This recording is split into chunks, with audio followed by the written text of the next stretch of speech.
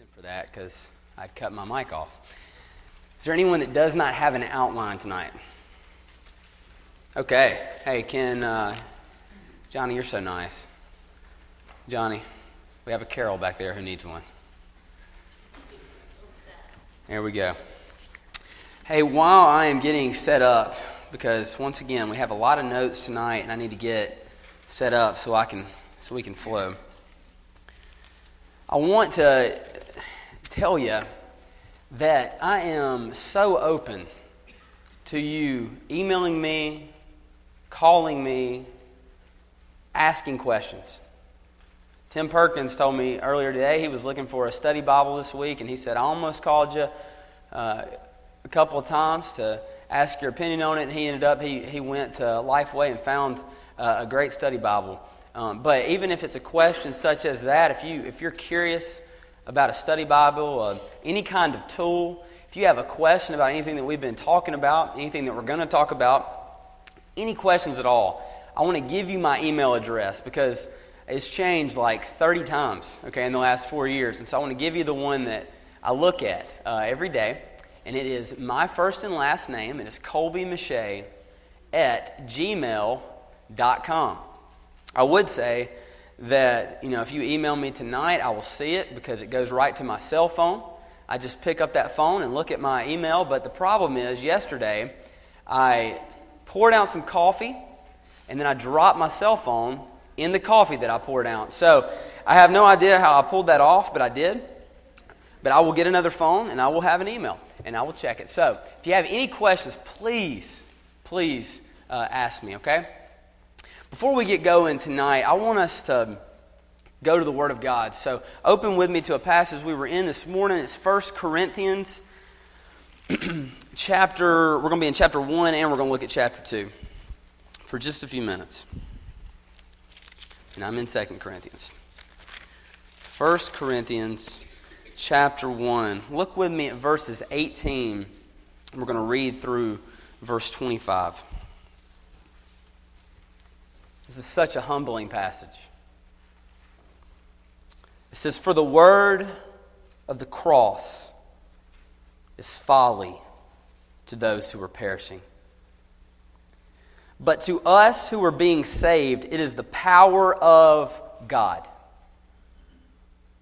For it is written, I will destroy the wisdom of the wise, and the discernment of the discerning I will thwart.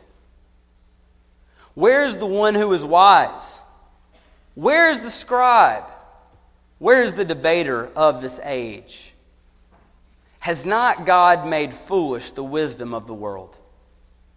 For since in the wisdom of God, the world did not know God through wisdom, it pleased God through the folly of what we preach to save those who believe. For Jews demand signs and Greeks seek wisdom, but we preach Christ crucified. It's a stumbling block to Jews and folly to Gentiles. But to those who are called, both Jews and Greeks, Christ the power of God and the wisdom of God. For the foolishness of God is wiser than men. And the weakness of God is stronger than men." We know that our God has no weakness. Just saying our God is great. Our God is the one ultimately who has wisdom and gives wisdom. Look over to chapter 2. We're going to read the verses that we looked at just this morning. Verse 10 through 13 says, "These things God has revealed to us through the Spirit." The Word of God, the Word of the Gospel. What we believe about Jesus, what we believe about eternal life, what we believe about what we say we give our life to. These things God has revealed to us, not through men, but through the Spirit. For the Spirit searches everything, even the depths of God.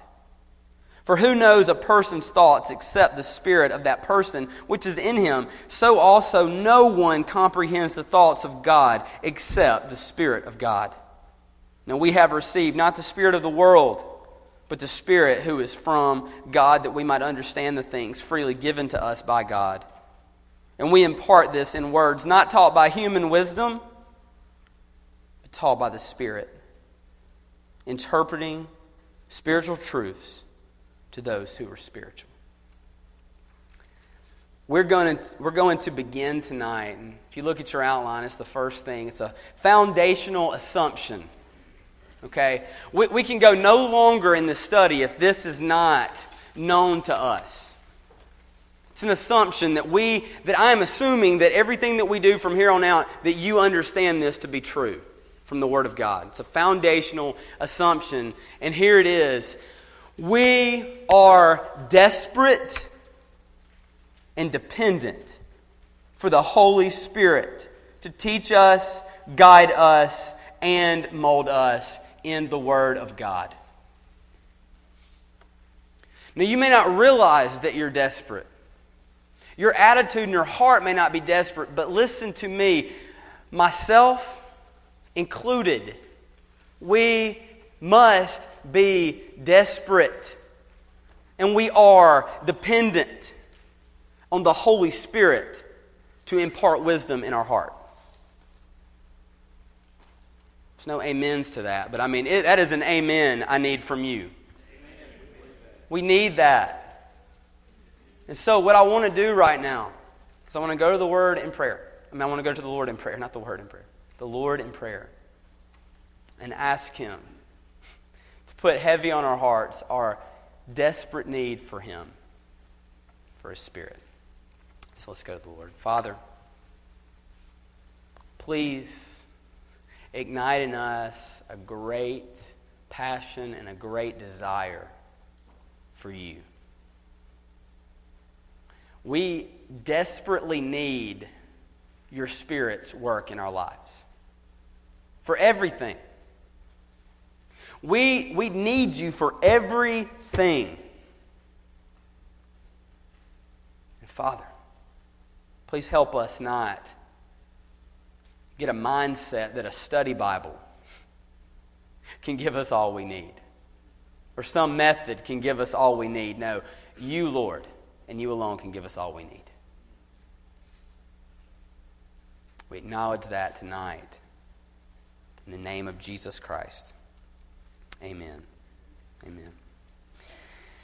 You know, it hit me just when I was making this outline, and I'll be quick with this, but there was quite a few sources that I looked at, but there were really two main influences, and one of them asked a good question. His name's Francis Chan. He was a pastor in California. Right now he's a speaker. He's a missionary. Francis Chan had spent some time speaking with a Jehovah's Witness. And I know Kathy and a few other people, they know about this because we watched a video the other day at ACA. But he had been spending time with a Jehovah's Witness, and the guy had come into his house and he was sharing with them. He asked, could he share some truths? This is the Jehovah's Witness speaking, and Francis said, well, yeah, as long as I can share with you. And so he allowed the guy to speak, and the guy began to tell him about how Michael, the archangel, was the Messiah. If you didn't know that, Jehovah's Witness believed that. Francis said, can I ask you a question? He said, well, sure. He said, you're telling me that you picked up this book right here, and you went from the very beginning of it to the end of it, and you came to the conclusion that Michael, the archangel, is the Messiah. You've got to be kidding me. Okay? There is no way you can go from beginning to end of this book right here and come to that conclusion. Some man had to tell you that. And Francis said the guy he seemed a little confused. And he said he even began to think a little bit highly of himself. And as the guy was walking out the door, he really had a heart for him. He wanted him to know Christ. He doesn't know if he ever did, but he kind of thought, well, I stumped him today, didn't I? And then all of a sudden, he asked himself a question. He said, I've been educated through a seminary. I've been a pastor for 15, 20 years. But now I need to ask a question. Do I believe what I believe because I opened up this book, went from beginning to end? Or is it because somebody told me what to believe? And for the last few years of his life, he's been on a mission to study the Word of God, to read it, to hear from it directly, not to ignore the teachings of men. I want you to know, there are some godly people in this world, and I am so glad they open their mouth and speak, and they use their hands and they write, okay? But you just ask a good question. Do I believe what I believe because somebody told me, or because the Spirit of God opened me up to that truth? It's a great question to ask. But moving on, let's get into our study. So far, we've had 2 weeks. I've enjoyed these weeks. The first one, we looked at our need for the Bible. Second week, last week, we looked at the nature of the Bible. And by the way, if you missed one of those and you want to listen to it, it's not hard. All you got to do is call the office, email me, email somebody at the church. We will get you a copy of it. Okay? But tonight, we're going to move in, finally, to really looking at how to study the Bible.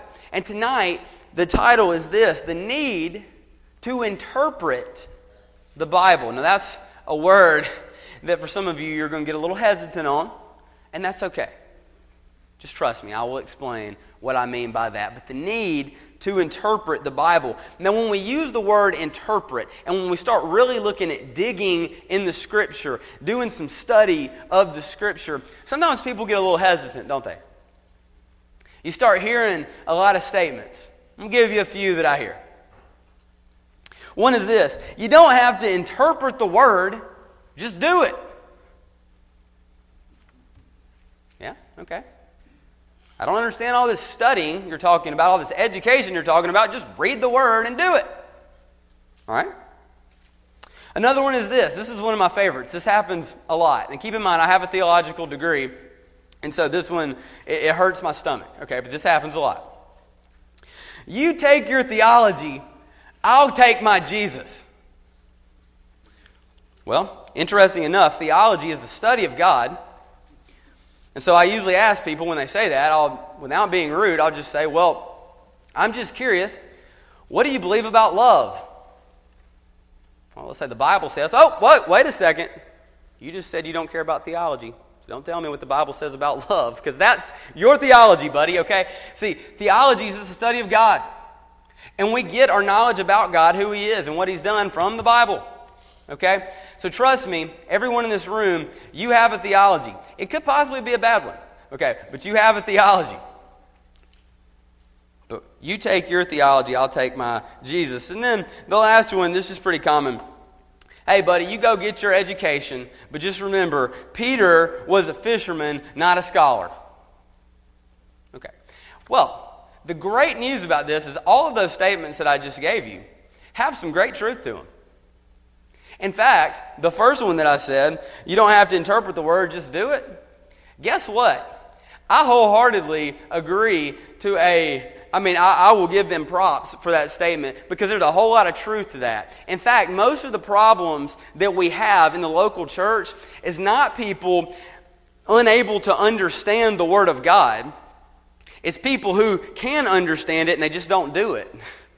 Okay? So I wholeheartedly can agree to some truth to that statement. Philippians 2, verse 14, it says, do everything without grumbling and arguing. Well, that's pretty black and white. Okay? There's very little wiggle room there. Okay? Do everything. So I guess that means do everything without grumbling or arguing. Okay. In the local church, I bet we could walk around the building and probably find somebody grumbling and find somebody arguing. It's pretty easy to happen, but is that difficult to interpret? No. Okay, it's not. A large part of our problem, and the greatest problem that we have in the local church, it's not people that are ignorant of what the text says. It's people who know what it says and just ignore it. Okay? So, I'm all about some of the truths that come from these statements. But let me tell you, I believe it to be a bit ignorant for us to live believing that there is no need for digging in the Word of God, for the study of the Word of God, for, I'll use the word, interpreting the Word of God. Now let me help define a little bit what I mean by interpreting. Look at your next blank. The goal of our interpretation is this. It is to discover the meaning of the text that we're reading. Now, how many of you, when you read the Bible, you want to know what it means? I would imagine all, okay? When we read a text, it's not wrong to desire to know what the meaning is. What is the intent of this passage? What is the intent of this letter or this book? There's nothing wrong with asking that question. That's a good question.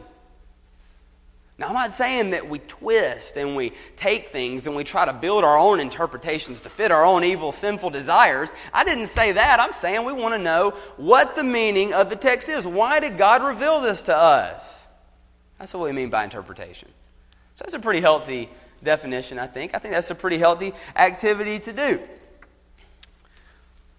That should be our main goal, just to understand the meaning of the text that we are reading.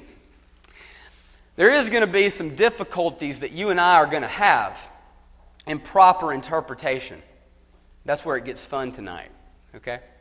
Because some might say, well, this is easy. I just read the text. I just look for the meaning. And by the way, good news, a lot of the times, the meaning of the text is pretty plain in the writings. A lot of times it's kind of on the surface. You know, we'll do a lot of digging and we can pull some things out, but a lot of times it's pretty straightforward.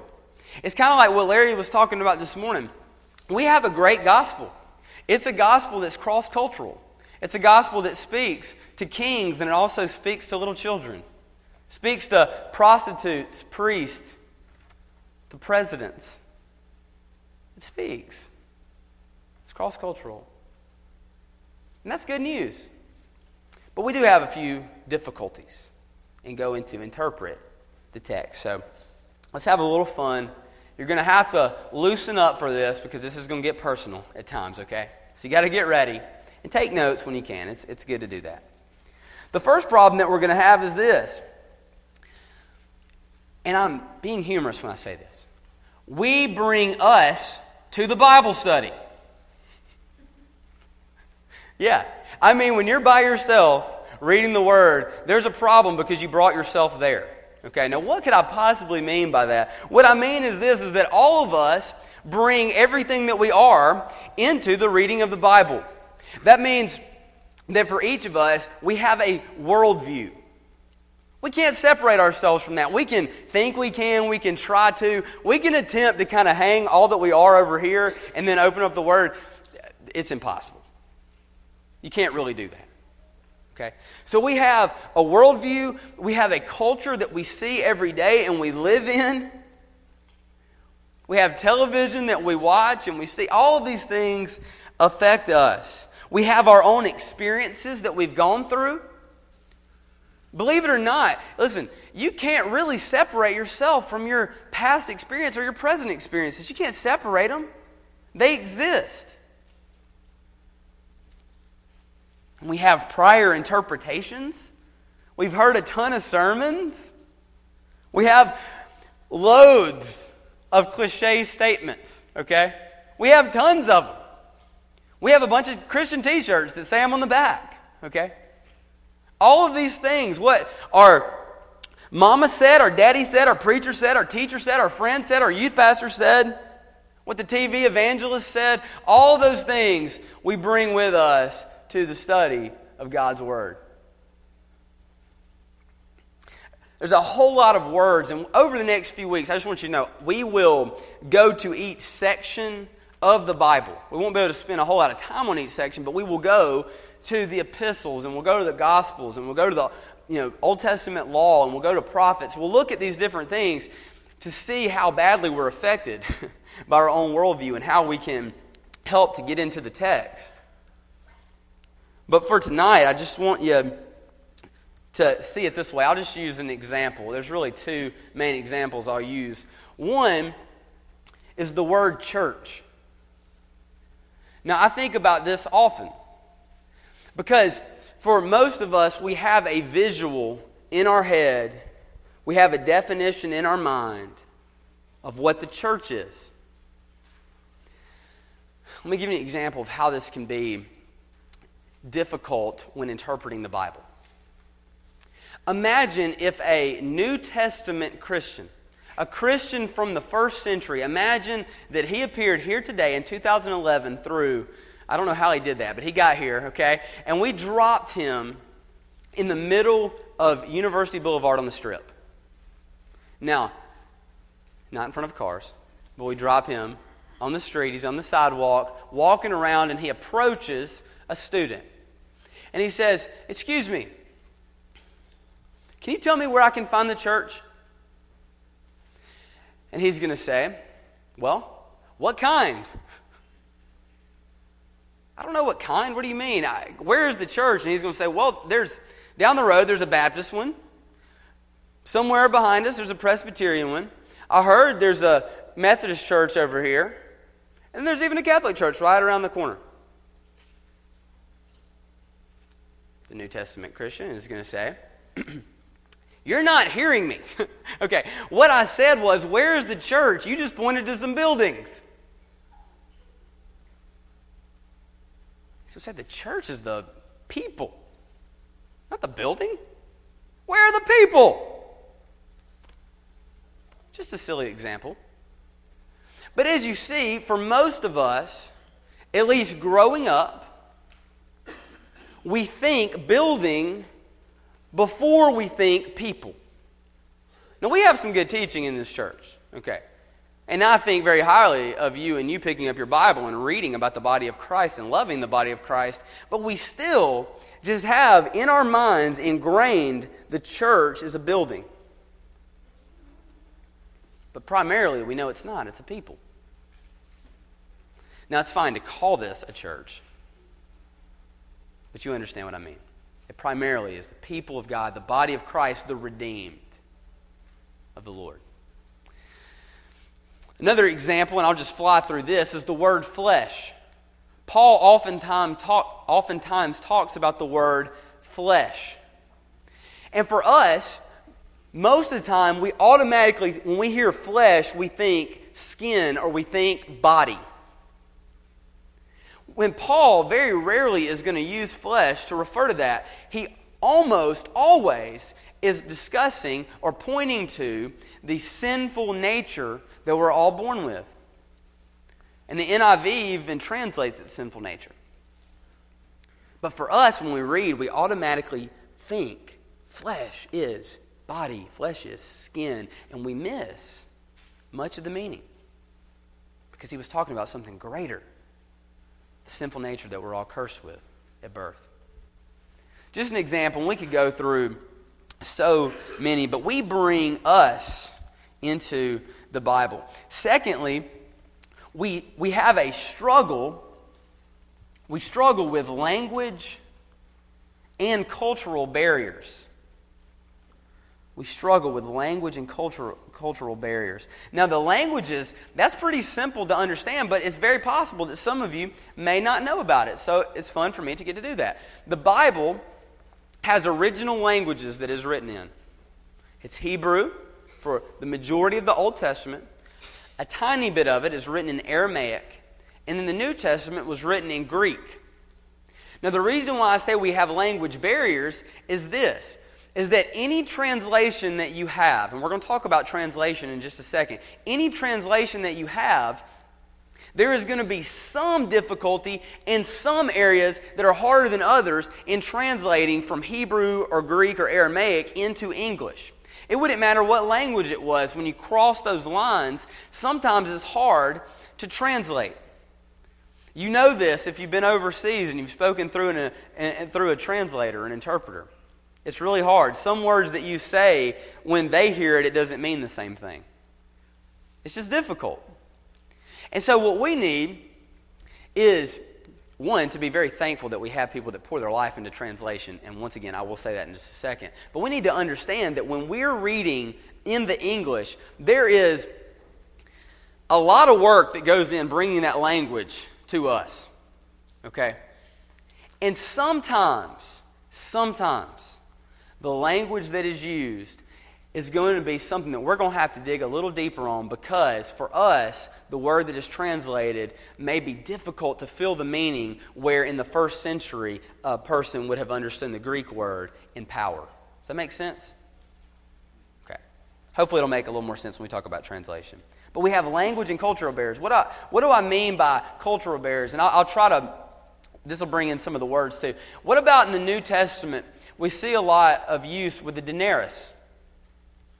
It was a currency. The King James Bible translates, and I mean, no, when I say this, I'm just using this as an example. The King James uses the word penny quite often. But if you read in other texts, even if you read about the parable of the laborers, you'll know that they went out and their wage was what? It was a denarius. Why? Because it was a day's wage. So for us, when we see the word penny, for instance, we think of a penny like we have in our pocket. A penny that if it falls out of our pocket, we won't really care, okay? That's what we think about, where for them the denarius was a day's wages. Now if I lose my day's wages, that's a bigger deal than if I lose a penny.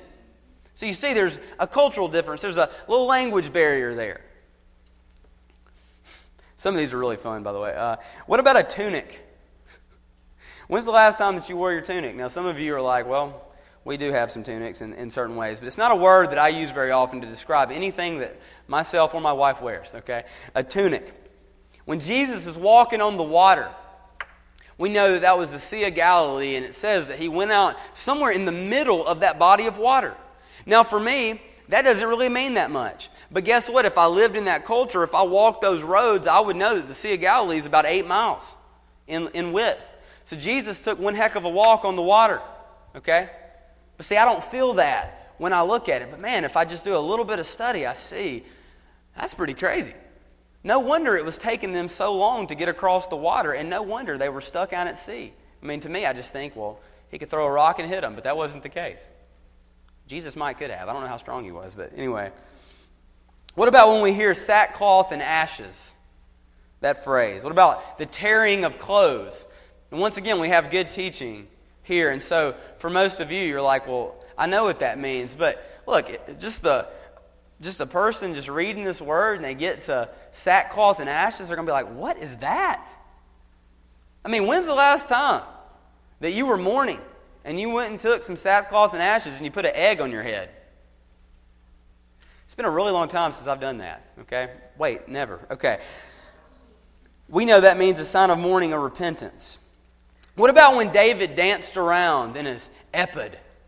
Remember that? Some of you are like, no. Okay, it happened, and his wife got pretty mad. He was being undignified. When's the last time you danced around in your ephod? You know? I mean, there are some simple things. If you just read the Word of God, you will understand why we need to dig. Okay? You'll understand why we need some interpreting to take place. Because I don't own an ephod. So I need to understand what it is. Number 3. I'm going to add this one real fast. It's not even on your outline. It's not even on my outline. I just thought about it, and it really bothers me that I didn't put this in there. Number 3, we have a difficulty when we come to the Word of God because you and I, though I pray that you are Christians, man, we have a constant battle with the flesh and the spirit.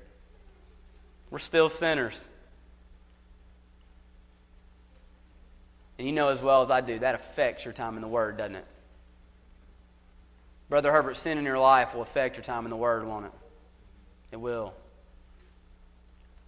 That one was free. I just want to throw that in there. Don't forget about that constant battle that's always taking place. So the point is, we have some difficulties. Now let me take a moment to discuss with you for just a second the need to interpret the Bible and share it with you in this way. This might be neat for you. It's important to note that any reader of an English Bible, any reader, all of you that have a Bible that is written in English, has already in some way been involved with interpretation. Well, how is that, you say? Because much scholarship and prayer has already taken place to give you the translation that you own and we should be forever grateful. I'm just telling you. I have known one guy who worked on a team translating. What a job. He spends his life studying Greek and Hebrew and Aramaic so that he can, at all times, they're constantly going through and they are evaluating, are the words that we used, are the words that we translated 10 years ago, are they still speaking as clearly as they did 10 years ago? I mean, is it still speaking as clearly as it did that day? Is there a word that would more accurately point to what the original content was? Is there a word that could more accurately be used that would help people understand what it is that they're reading? And to help you kind of grasp that and kind of put what Bible you have and what category it should be in, I'm going to break translation down in two main categories. One is this: translation occurs in word-for-word translations. That is also called a literal translation. If you have I won't name all the Bibles, by the way, but if you have an ESV or an NASB, a New King James, if you have those Bibles, you have a word-for-word translation. It is the most literal. It's taken word for word and then shaping the sentences. If you have an NIV, which is, by the way, a wonderful translation. If you have an NIV, you have what is called, this next category, it's a phrase for phrase. It's not taken necessarily every single word, but it has taken the words, it's studying the languages, and it's putting it in paragraph form to the best that can be communicated in our language. Okay? Both of those that I have mentioned, word for word and phrase for phrase, both of those are what is known as translations. They come from the original from original text and languages. They take manuscripts and they take copies. That's what they're doing, and they are using that and they're translating it into English. There's something else I want to point out, though. I don't even know if I gave you a blank for it. I didn't. I just wrote it in there for you. But I want to point out a paraphrase. A paraphrase. That's a version of the Bible which comes predominantly from translations. So they didn't take necessarily the original language, but they took an English translation or whatever language they speak, and then they paraphrased it. That's like the Message Bible. Okay? So a Message Bible is not a translation. It's a paraphrase. It's a good tool, but it's not a translation. Just wanted to point that out. The New Living Bible, yes, is also a paraphrase. And once again, make sure I'm clear. These are good tools. They're just not necessarily the same as what we have in some of in a word for word or phrase for phrase. But all I'm wanting you to do is be thankful. Be so thankful for men and women who have given their life to studying and interpreting the Bible. Be so thankful. And I want to say to you this: be in prayer for a generation of students who would give their lives to missions, who would go to one of the 2,500 languages that right now do not have a Bible. They'd give their life to learning that culture and that language, and give their life to the study of the original languages so that they can translate a Bible for people who do not have one. Be in constant prayer for that. I believe that God's raising up a generation that we're going to see that. Just to point out, William Carey, it's a very recognized missionary. William Carey translated the New Testament in 28 languages. Awesome. So anyway, now that we have our Bible in our hands, we understand what a translation is. We understand some difficulties that we have in getting into the Word of God. Let's now look at what we do in actually interpreting the Word of God. So, first task is this. You ready to learn a word? It's time to learn a word. Exegesis. There it is. That's our first task. Proper exegesis. Now, some of you know what that means. Others of you do not. I have it for you. Under the next blank, exegesis is the careful, systematic study of the Scripture to discover the original intended meaning. Now, that is a really cool word to throw around, okay? It's fun. I told Carol Barnett today, I told her, I said, look, you learn that word enough, you get a few of those in your vocabulary, you might have a pride problem, okay? You throw that around at Barnes & Noble, you'll feel smart, okay? There's really nothing to feel too smart about when you say it. It's a very simple word, a very simple meaning. It's this, is that when we get in the Bible, we must get into the original hearers' heads. We need to know what it is that they heard. We need to know their context and their culture. We must go then and there. That's a little phrase we're going to use. We must go then and there so we can get here and now. Just a simple little thing you might want to write down. We must go then and there so we can get here and now. Now, how do we get into the original hearers' heads? How do we possibly, when reading the Pentateuch, get into the heads of the Israelite camp? How do we do that? When we're reading the Gospels, how do we possibly get into the mind of the disciples? How do we see what they saw and hear what they heard? How do we do that? Well, I'm glad that you asked. I'm going to give you quite a few things. Did I give you? No, I didn't. You got to write it in yourself. Okay, we're going to look at 3 ways that can help you do that. The first thing is this, is you must ask the right questions when you read. Ask the right questions when you read. And by the way, take time when you read the Bible. That's a big issue. It is for all of us. We talked about time in our first week. Man, time is hard to come by. But when you read the Word, take your time reading it. Pay attention when you read. I'm going to give you 2 examples of good questions to ask. And remember, the rest of our time together for the next 3 weeks, we're going to be looking at this in different examples in the Bible. But one tonight, think about the letter to the Philippians. Let's ask a few questions. What about who wrote this letter? When was it written? Who was it written to, and what was its purpose? Why was it written? Answering those simple questions, asking those simple questions will move us so much closer to understanding the intent of that book of the Bible. Another thing, when you get into a letter, when you're reading the epistles, read it like a letter. Okay? If Catherine writes me a letter, and hey, it's sweet, we write each other letters sometimes. Okay? I love getting a letter from Catherine. She loves getting one from me. There is never a time that she gives me a letter and I read the first paragraph and then throw it in a drawer. Okay? I don't do that. If you can, and I would try to make this a practice, when you approach one of the epistles, read the entire thing in one sitting. Now I realize some of them it's more of a task than others. Okay? But do your best to make that a practice. If you're going, especially if you're going to study a book of the Bible, don't just read the first chapter of Romans, guys.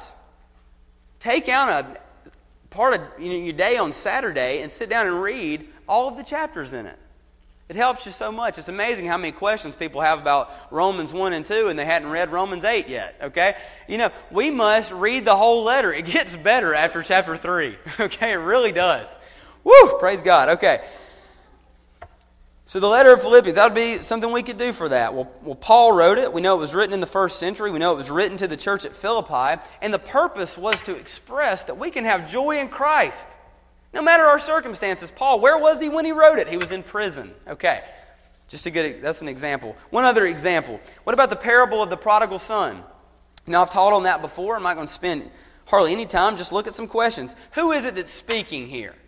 Well, we have some grumbling and murmuring that we have from the Pharisees and scribes. We have Jesus who's going to go in to tell 3 stories about a lost sheep, a lost coin, and a lost son. Okay? So we got Jesus speaking. We got some Pharisees speaking. Who's he speaking to? Well, when Jesus speaks, he's going to speak to the Pharisees and the scribes. And when the scribes and Pharisees were talking, they were just speaking out loud to a crowd so that Jesus would hear them. Okay? It's important to know that when Jesus speaks, he's speaking to them. Well, what's the context? Well, Jesus has been sitting, eating with sinners and tax collectors. That's what they said. Well, what's the purpose? Well, the point was Jesus told some stories to tell the religious Pharisees and scribes that they needed to repent of their self-righteousness. They needed to love as God loves. And God loves it, tax collectors and sinners, even if they don't. It helps to ask questions. It keeps us from running away with just what we want to get from the text. It's amazing how many people will just tell a bunch of stories and ramble a bunch of cliche statements and never have actually gotten to the text. Happens all the time. Don't do that. Ask good questions. Ask the right questions. Number 2, use solid study tools. I'm going to give you some examples of those. This is just something you can write down. A great study tool is a study Bible. It would be the first tool that I would really point you to. Get a good study Bible. I like to suggest, the ones that I have and the ones that I love and the ones that I've used over the last few years. And so I'll give those to you. I respect it greatly, and it is respected by a lot of people who love Jesus and love the Word of God. One is this, the ESV Study Bible. It's wonderful. Such a great tool. Okay, the ESV Study Bible. Another one, a John MacArthur Study Bible. The guy is smart. The guy loves the Bible. Okay, he loves Jesus. He studies it like crazy, and he writes about it all the time. Okay, take use of that.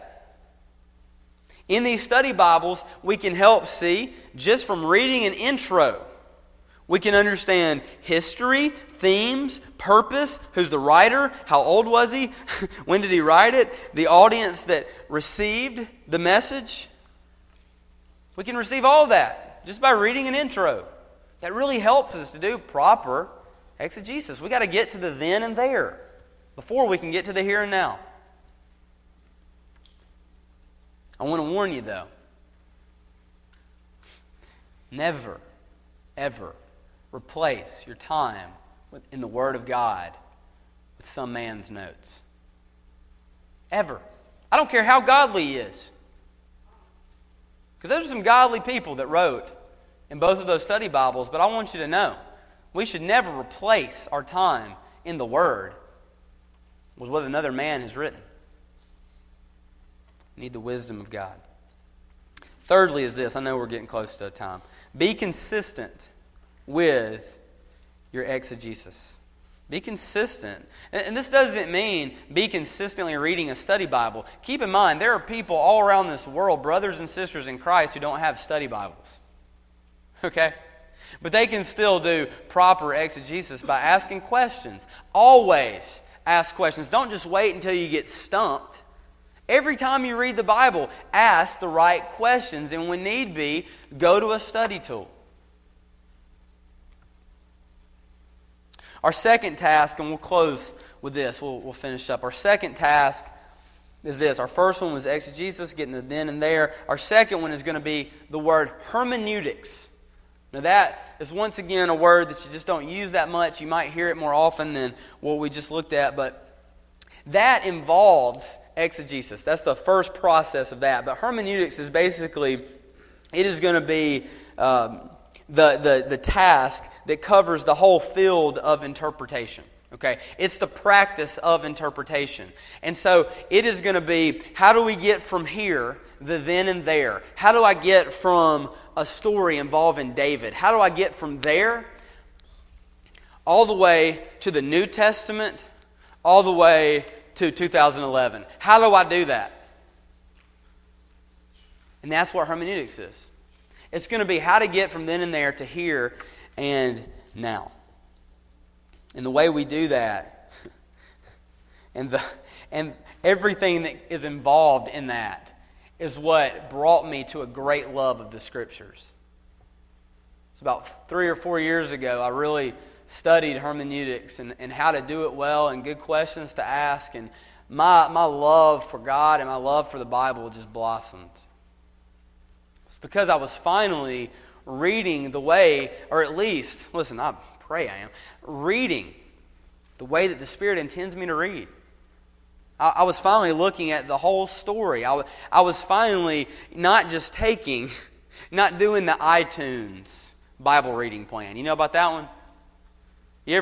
How many of you get on iTunes and you buy a song from a CD because you wouldn't dare want to listen to the other 10 songs that are on it, and so you buy one because you like the way it sounded, pay 99 cents instead of $10, that kind of thing. A lot of us, we have that problem when it comes to the Bible. We do the iPod, the iTunes Bible reading plan, and we just pick and choose what it is that we want to read. We pick and choose what it is that we want to hear because some of it's more difficult than the others. Some of it makes me feel better than others. I love to hear when Jesus says, "Come all ye who are weary and heavy laden," because, man, I'm tired. But I do not want to hear Jesus tell me to go. The problem is, though, Jesus says both. It's also kind of humorous how many, and I go through these all the time, but we have certain theological, camps that we want to jump in, and each theological camp, and if you know what I'm talking about, you'll feel me here. But each group likes to have certain verses that are like highlighted, It's like, these are the ones that are highlighted and bolded in my Bible, and so they'll always quote those, but then they'll ignore the ones that the other camp would use. You know what I'm saying? And we just we have the ability, because we're just goofy, to pick and choose what it is that we want, and we ignore sometimes all of Scripture. Hermeneutics and doing that properly is going to help us see the entire Bible. We're going to look back before we look forward. We're always going to look at what the original intent was and try our best to get there before we ever think of crossing the bridge to us today. That is, my friends, how you get proper application. I'll end with the danger here.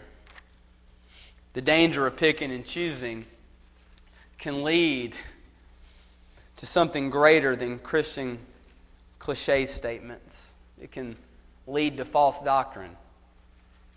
If you pick and choose enough, you might find yourself falsely speaking the Bible. You might speak things that are false. The Mormons baptize for the dead based on a passage found in 1 Corinthians 15. They say, well, the Bible says it. Well, didn't mean that. Well, the Jehovah's Witnesses reject the deity of Christ based on a few misinterpreted passages. Present day, we have the name it, claim it, prosperity gospel. You can get on TV at 2 o'clock in the morning and see the passage from 2 Kings that tells you how you can have $1 million by this time next year. If you'll just ask God, He promised He'd give it to you. What? Listen, that's what happened. Happened to a few people who just picked and chose. They started picking what they wanted from the Bible, and after a while, their hearts really believed it. I'm going to leave you with a final quote here, and then we'll be done. It's kind of the theme for where we're going. I really got it out of this book right here. This is a wonderful book, How to Read the Bible for All It's Worth. I'd suggest it to anybody. You can buy it at Barnes & Noble or anywhere. It's a great book. But the writer of that said this. He said, a text cannot mean what it never meant. And that's what we want to do. It can't mean something that it never meant. It doesn't matter how much we want it to mean something. If it never meant it, it doesn't mean it now. And I want to know what's true. I want to know what God is saying to me. I want to know what He's done. I don't want to stare at Jesus as I'm watching Him live in the gospel accounts and just sit there and go, I don't get what this means for me. I don't get what this means for me. I don't get what this means for me. Maybe it's just telling what Jesus did. Okay, I don't want to stare as he's calling the disciples to himself and just go, I'm not real sure how I can take this and use it today. Maybe we just need to take it and see that Jesus called some disciples to himself, and those disciples grew in him, and they wrote accounts that we have in our Bible, and they lived for Jesus, and they died for Jesus, and now he's known in Tuscaloosa, Alabama today. Sometimes we do such a job trying to get application, and we miss what the Bible is actually saying. I'm going to pray for us, and just know that everything that we're doing in this study is because we as a staff, we want you to be able to truly read the Bible, believe the Bible, live the Bible, and I love what we have added, love the Bible. Let's pray. Father, thank you for your word. Thank you for just the ability that we have for common people. We don't have to be PhDs. We can just pick up your word. We can read it. Thank you for the many people who have fought, for people who have even given their lives so that we have a copy of the Bible ourselves. Lord, may we not abuse it. Oh, but may we just love it so much. May we seek out wisdom from your Spirit in this word. I pray this in Christ's name. Amen. Amen. Thank you, Colby. We're going to extend an invitation because in one of the scriptures that was read tonight early in the service, it talked about that you have to have spiritual understanding. You have to have the Spirit of God living in you before you can have spiritual understanding. You will never understand very much of the Word of God unless you have God's Spirit living in you. And the way to have God's Spirit living in you is to have a new birth, a spiritual birth.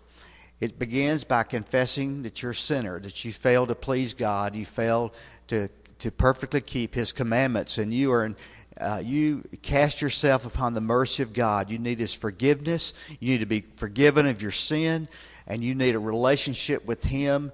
And the only way that comes is by trusting in what Christ, who was God in the flesh, what He did when He came to this earth and lived a perfect life, died on a cross as a substitute for all who have put their faith in Him. And then you must believe on Him, trust what He did to be for you personally, and receive Christ as your Savior and submit your life to Him as your Lord. You give your life over to the control, the reign and rule of Christ in your life. When you do that, God does something neat. He puts His life in you. He puts His Spirit in you. And when you have God's Spirit in you, you're able to have you have a spiritual heart, and you can have spiritual understanding. You can understand the truth of God's Word. Now, you don't get it all at one time. Just like when you go through school in life, you don't get it all in the first grade or kindergarten.